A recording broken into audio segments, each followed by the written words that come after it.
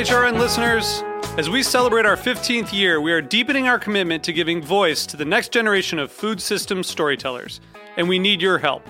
Our internship and fellowship programs help activate new possibilities for underrepresented and underestimated young people through experiential journalism, audio engineering, and production training.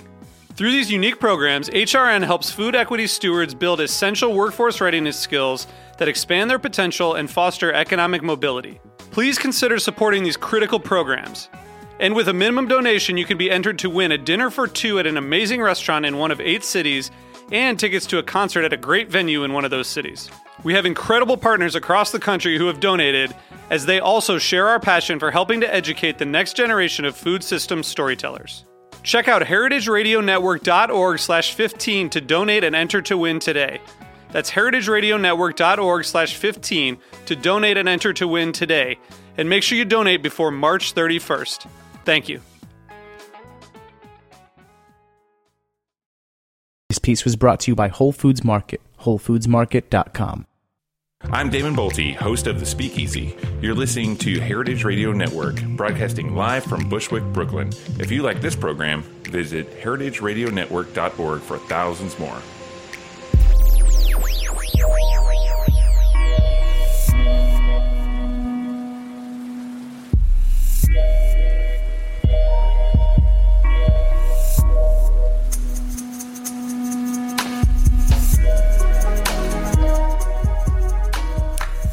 All right. Thanks so much for tuning in to the Heritage Radio Network. We are coming to you, as always, from the back of Roberta's Pizza here in Bushwick, Brooklyn. And you're listening to The Farm Report. I'm your host, Erin Fairbanks. And today we are going to be talking grains, specifically Maine grains and grains of the Northeast. We are on the line with Amber Lamke and Richard Roberts of the Maine Grain Alliance. Welcome to the show, guys. Thanks. Hi, Erin. Yeah, thank you. So I thought for folks who maybe aren't familiar with the Grain Alliance, Amber, you could start us off by giving us just a brief overview of your organization's kind of history and the work that you focus on throughout the year. Sure. Well, back in 2007, a grassroots group of us in Skowhegan, Maine, which is in the center of the state of Maine, got together with the idea of starting a conference that would bring together grain growers and millers and bread bakers and wood-fired oven builders and all of those trades and services that go hand in hand in reviving regional grain economies. What was happening at the time is we had a world-renowned oven builder in our community who was seeing artisan bread bakers building wood-fired ovens and those bakers having a desire to use locally produced wheat. And at that time, 2007 in Maine, there wasn't enough to go around, and there were some quality issues with the wheat being grown here for bread. So we set about to work on those issues. And so we founded the Kneading Conference, KNEAD, in 2007, and that has become an annual event that now attracts about 250 participants over 2 days to the Skowhegan State Fairgrounds for an intensive conference on these topics, followed by a third-day artisan bread fair, which is open to the public and free, and it brings in about 3,000 people. Wow. So that successful Kneading Conference led to the founding of the Maine Grain Alliance, a nonprofit that now works on these issues year-round. So that conference is coming up for folks who want to attend. It's later in July, the 24th, the 25th, and then the bread fair on the 26th. Now, Richard, you came to the project as a grower. Is that correct? Yes, I've had gardens up here for 35 years, but I really started getting interested in growing grains when the Kneading Conference started. And so when Amber was first getting the mill going there in Skowhegan, I went down and volunteered, and then got involved in growing these kind of wheat trials, heritage wheats for her, through her and through the Grain Conference. Through the Grain Alliance. And maybe you can give us some sense of kind of, was this a thing in the region that people were like, Richard, what are you doing? That's crazy. Or like, oh yeah, my grandpa used to grow that. I mean, what was kind of the response at the time? And was there a history of this type of production, previously in Maine? Well, there was traditionally here. Maine was Maine and this part of Arab here were the sketch for New England, and it wasn't until they opened up the Erie Canal, the west meaning upstate New York, that they started bringing in meat from there. So people had always grown grains up here, and there were always people that were involved in it on a small scale. But it really wasn't until we got the opportunity to have the mill here in town that people, I think, really started getting interested in it and growing it in quantities. That makes sense. So, Amber, can you tell us a little bit about how the mill came to be? Yes. So at that very first kneading conference in 2007, we realized that there were farmers in attendance and that they were asking, well, where is my grain going to be processed? Farmers were willing to grow grain, but we lacked the infrastructure for processing. So at that time, my now business partner and I, Michael Scholes and I, got together starting to research what it would take to bring milling infrastructure back to central Maine. And over the course of several years of research and development and fundraising, we ended up deciding to undertake it ourselves, which meant a career shift for me. And we purchased an available building in our downtown, which happened to be the former county jail building, a nice, tall, Victorian brick heavy-duty building, and we situated the infrastructure for a mill that launched in September of 2012. So as Richard indicated, the infrastructure is also helping to spur more grain production in Maine because now we can process grain for human-grade markets, and we're serving not only Maine with our stone-milled flour and oats, but we're serving all the way south to New York City. So I think that, if you're thinking about like the point at which the things need to kind of go through the hourglass in the production scheme, would it be correct to say like that the mill is that point where essentially all of the farmers who are producing the grains come to the mill and the mill is acting just as a step along the chain, or is the mill and your group working also with the kind of sales and distribution and packaging and marketing of the products? Or does that then just go back to the farmers and they're trying to kind of do that on their own? How does that kind of aspect of the alliance work? We currently buy from, and I should differentiate, so I wear two different hats. I'm the part-time executive director of the Maine Grain Alliance, which hosts the kneading conference. And then as an outgrowth of the conference, the mill is a private venture for my business partner and I. So the mill is for-profit, but the educational programs that we conduct through the conference and other year-round programs are a nonprofit enterprise. And so the mill buys from about 12 different farmers right now, and that number is ever increasing. And we do the processing, packaging, marketing, and sales efforts on that side. What we're finding is that grains make a lot of sense in a diversified crop rotation.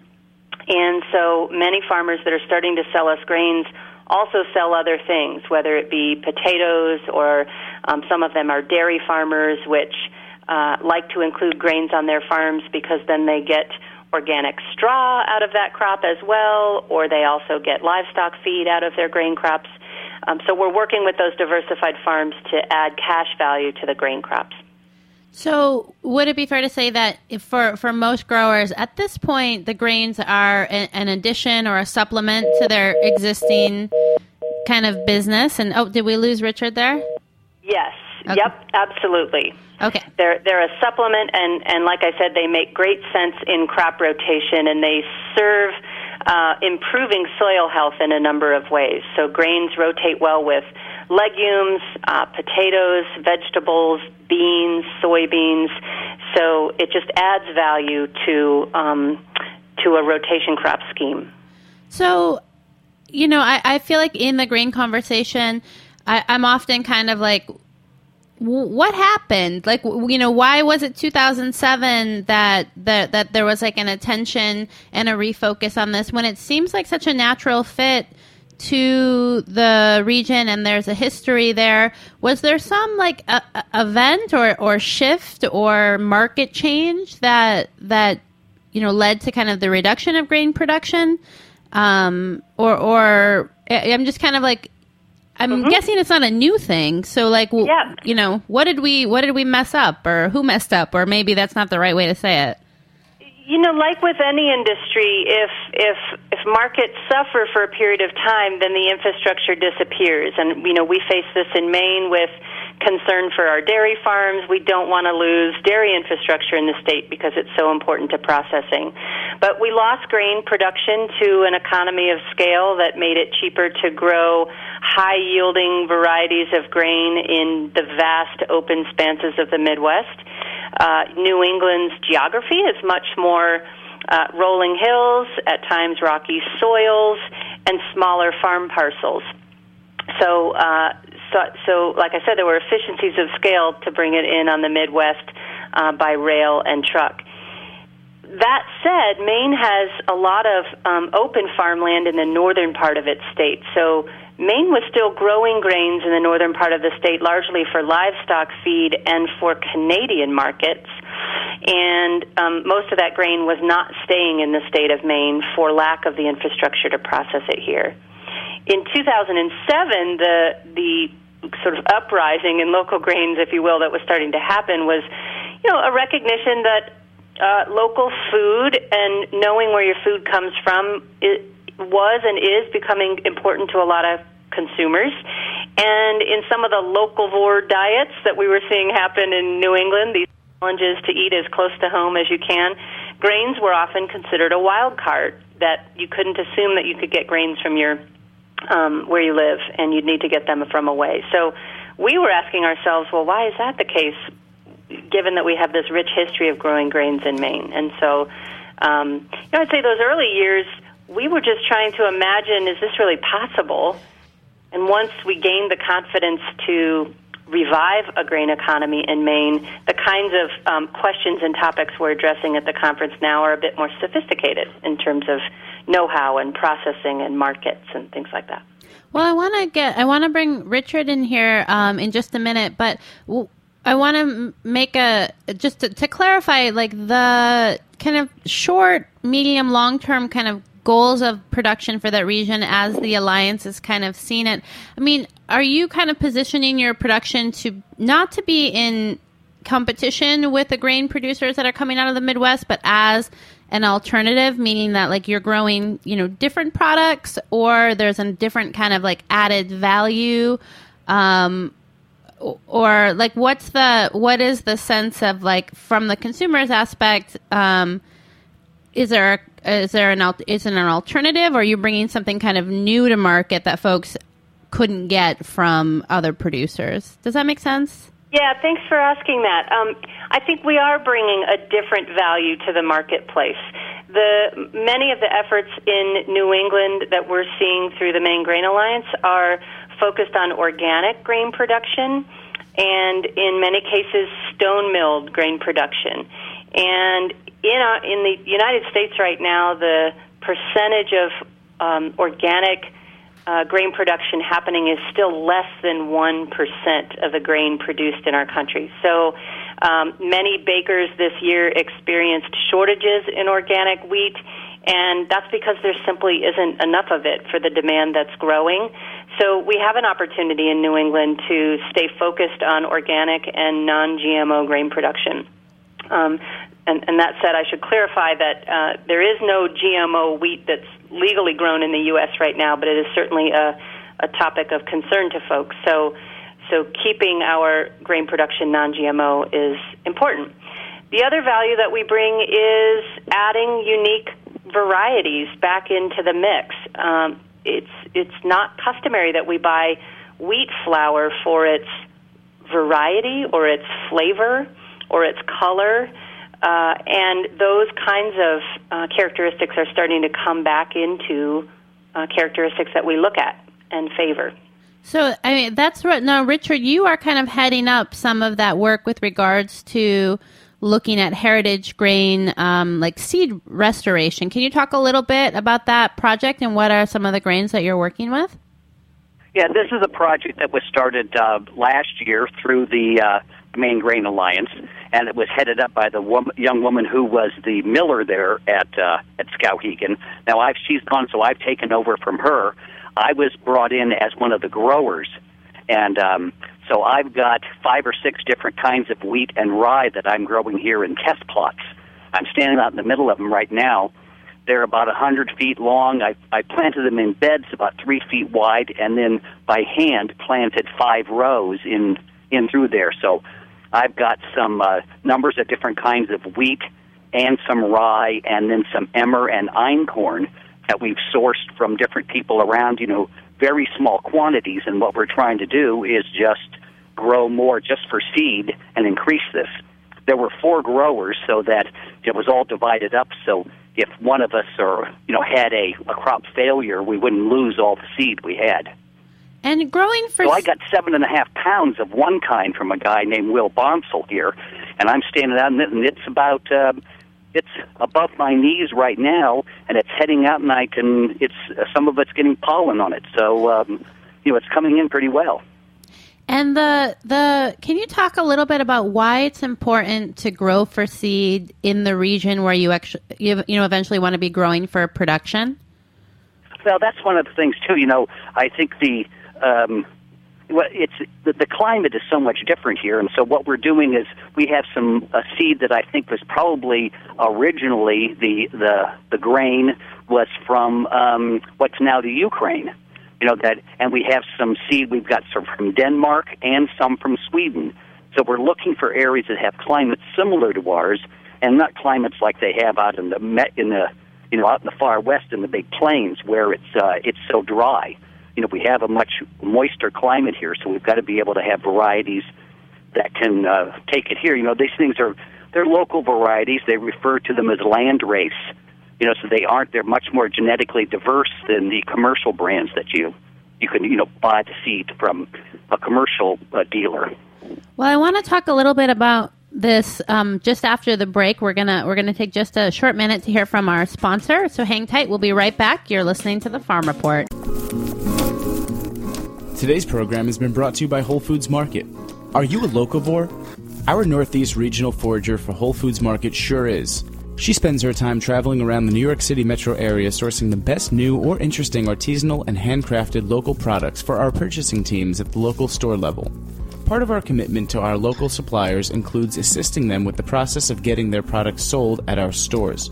Whether it's suggesting packaging designs, pricing, or distribution methods, she's helping some of the area's best new products reach savvy shoppers at Whole Foods Market stores. Today, New York. Tomorrow, the world. For more information, visit WholeFoodsMarket.com.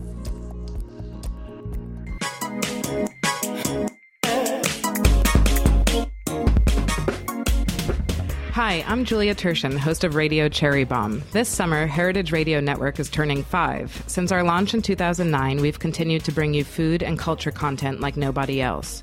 And we need your help. HeritageRadioNetwork.org is a passionate, grassroots, action-oriented nonprofit organization. That means we depend on the support from listeners like you to help keep us alive. If you love what you hear on Heritage Radio Network, visit our website and become a member today. Thanks for listening, and thank you for your support. We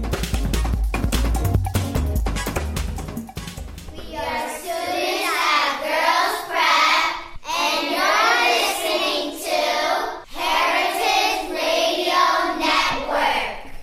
All right, we're back. You are tuned in to the Farm Report, and we are talking Maine grains. We're on the line with Amber Lemke and Richard Roberts. So, Richard, I want to kind of paint a little bit of a picture for folks of and you said you're standing in the middle of your test plot. The test plots. So would it be right for us to think of this as kind of like an agriculture laboratory of sorts? Yeah, sure. I don't know if anybody ever has been out in the Midwest, but you'll come along and you'll see these huge fields of corn out there, and there would be different types growing, different varieties, so that the farmers could see what they've got. And so we're kind of doing the same thing. We've got a small amount of seeds that some local growers have been, working on themselves, just a little handful. And so now we've got enough that we're spreading them out and seeing if we can growing more and more. I got as much as 7.5 pounds of one type, and then I got some einkorn, and I only had 150 seeds of each of those varieties. They didn't even have names; they just had serial numbers for them. So it's just trying to make more seeds. That's what we're trying to do. So, Amber, and Aaron, just to piggyback on Richard's comments for a minute, one of the impetus really for this heritage seed propagation project was primarily to exponentially increase the seed supply so that we can commercially produce some of these interesting and rare varieties. There's a lot of interest in the marketplace for different wheat varieties right now, and a lot of interest in the older strains of wheat. One of the obstacles to making that happen in the marketplace is seed supply. So this is a short-term project that we hope to carry out for 3 to 4 years. The increase in seed volume can be about 10 times per year. So we're hoping to get some of these varieties into the hands of farmers that will take it to the next level after we've grown the seed supply. Yeah, so that brings up a couple of questions for me, and I guess I'm going to start with kind of the scale issue. Obviously growing in like a test or a small plot is different than, growing, across the half acre, an acre, or multiple acres. And I'm wondering if you have, at this point, any sense of some of the, kind of challenges or opportunities that will present themselves as you kind of look to the future and think about scaling up production. Are there varieties that might you've already have a sense might do better? Is there like a kind of critical mass or size that you have a sense will work? And where are you able to look for, information on that kind of thing other than just the tests that you're able to do, from year to year in the region? Sure. I think some of the opportunities are really in the discovery of new flavors and potentially enhanced digestibility. The digestibility of wheat is of concern to a lot of people right now, and some of these varieties are of interest for nutrition and digestibility. I think, as you mentioned, the bottlenecks will come in scale and processing. So, for example, some of these older heritage varieties are lower yielding, and so they fetch premiums to farmers who choose to grow them, which can make price point difficult once it's processed and entering the marketplace. I think another obstacle can be that there is some of these heritage varieties have hulls on them. So they have an outer papery coating to them that has to be removed before you can obtain the grain that you use to eat. And while that's not difficult necessarily from an equipment standpoint, the difficulty can be in the economics of what that seed or grain is then worth as a farmer goes to sell it. There's a significant amount of shrink, is typically the word you use, shrink when you take the hull off and then you have the resultant grain for processing. So we had our first experience with that this year at the Somerset Grist Mill with emmer, in that we processed some emmer, but the shrink is pretty significant once you take the weight of the hull out of the value of the grain. So some interesting things like that. I mean, that's before we talk about any disease pressure that might be discovered or those kinds of things. Yeah, so kind of thinking through. And it's interesting. I was at the New Amsterdam market back in May, and Grow NYC was hosting kind of a regional grains booth there, and it was a neat opportunity to see what a couple different producers from the region were doing, what grains they were growing, what types of flours they were making available, the price points. And I'm wondering, to me, I kind of am thinking about grains in the space kind of like specialty coffee, in that there is kind of this culture of like, coffee is coffee, but then there's this whole other world of kind of like exploration where the flavor profile and the mouthfeel and the way the beans kind of look and their price points, really vary pretty dramatically. And that to me seems very exciting from a culinary standpoint, to have access to all of these kind of like, special and small batch and unique options. But I'm wondering, does that mean that the market for these is going to be more geared towards retail or home consumers, or are you looking to work with kind of bakers or people who are going to be looking to produce stuff in larger volumes, or are you trying to do both? Yeah, that's a great question, and I think that's absolutely where grains is headed, and we have that to look forward to. I think there is a place for bakers and chefs, as well as home bakers, to be using these interesting varieties. I've certainly seen great examples both in New York and in Maine of bakers who are adopting stone-milled grains, and even Whole Foods Bakehouse in Boston bought an organic heritage variety called Red Fife from our mill this year in order to make a baguette that featured that grain by its variety name. Bakeries in Maine like Standard Bakery and Scratch Bakery are really excited to test out the different varieties of wheat and be able to understand the different flavors that can come with them. In New York City, we're seeing Lafayette Bakery is one example who is starting to use stone ground rye from local source, among many others, and Grow NYC is another great partner in this space, trying to educate folks about grains. So I think it's an exciting time, and over the next 5 to 10 years, I think the landscape of grains will change dramatically, where we're not just buying white flour; we're paying a lot more attention to what we're buying. So, and obviously projects like this, there are, kind of cost of transition and building the kind of human capital and the resources. And I wonder if you can talk a little bit about kind of the funding for the project and where those revenue streams come from, and kind of how you expect that to kind of stay the same or maybe shift as the work kind of grows and changes. Mm-hmm.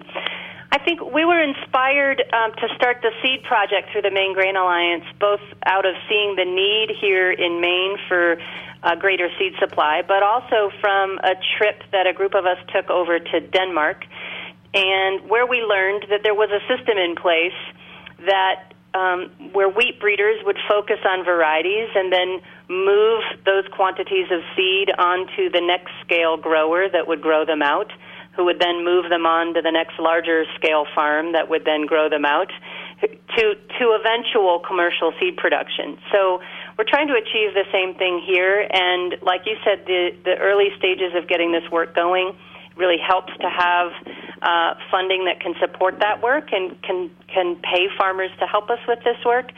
So the Maine Grain Alliance was generously funded by the Almina B. Sewell Foundation to launch the project last year. We've just been refunded this year by the Maine Community Foundation. And again, this is aimed to be a short-term project until we have supply enough to turn it over to seed producers in Maine that might want to make this part of their business plan. So if folks want to kind of support the work that you're doing, I mean, can they buy a bag of grains? Should they go to the site and donate? Should they attend the kneading conference? All of the above? Like, what's the best way for folks listening who want to see you grow to support your work? I would say first and foremost, check out our website, mainegrainalliance.com. You can also get there by kneadingconference.com. We love to see new faces at the Kneading Conference. It's a nice mix of old and new friends, professional bakers, millers, oven builders from all around the country. It's a wonderful environment to immerse yourself in these topics if you're interested in that. And then I would say listeners should support their local millers, whoever those might be and wherever you might be, because those folks are doing great work in this field. So more and more you will start seeing local grains from different mills available in the marketplace. So be sure to support them. And you can also become a member of the Maine Grain Alliance to receive periodic news and articles from us. So that would be another way. Awesome. And, well, before we head out, we're just about out of time, but I want to kind of talk, a little bit. Richard, I'm wondering from a consumption standpoint, if you have any, kind of favorite grains or recipes or usage that you would kind of recommend to our listeners, that they should be kind of like checking out or thinking about or looking forward to? Well, I grew about half an acre of Glen wheat here just a few years ago, and then ended up taking it down to the mill and getting it ground up for myself just to make my own bread at home. And I've ended up giving away a lot of that to friends, but now with this project that we're on now, the thing I'm really trying to do is to create more of the seed to make it more available, and then maybe I'll have enough to be able to start growing a large quantity. But I see it really a number of years down the road before there's enough here that's really commercially available for people to use. So we have to come up and make friends with you to get our hands on a little bit of that wheat, huh? Yes. Come on up. How about you, Amber? Anything in particular that's been like a surprise or delight as you've kind of gotten to taste and explore some of the different varieties? Yes, I would say, my business partner was enamored with a variety called Red Fife for its exceptionally sweet flavor, sweet and nutty flavor. And the Red Fife has been one of the varieties that was repopularized in Canada, and so we are able to get our hands on seed to grow in New England. So I've been delighted to see other bakers get excited about heritage varieties. I mentioned Whole Foods and other companies that are really getting behind the difference and realizing the difference. And so that's a lot of fun. Awesome. Well, Amber and Richard, thank you so much for joining us today. It's been great to have you on. Thanks for having us. Thank you. Yes, you're welcome. So if folks want to learn more about the Maine Grain Alliance or check out the Kneading Conference, visit the website, www.kneadingconference.com. Again, that's coming up at the end of July. Lovely excuse to take a road trip up to Maine.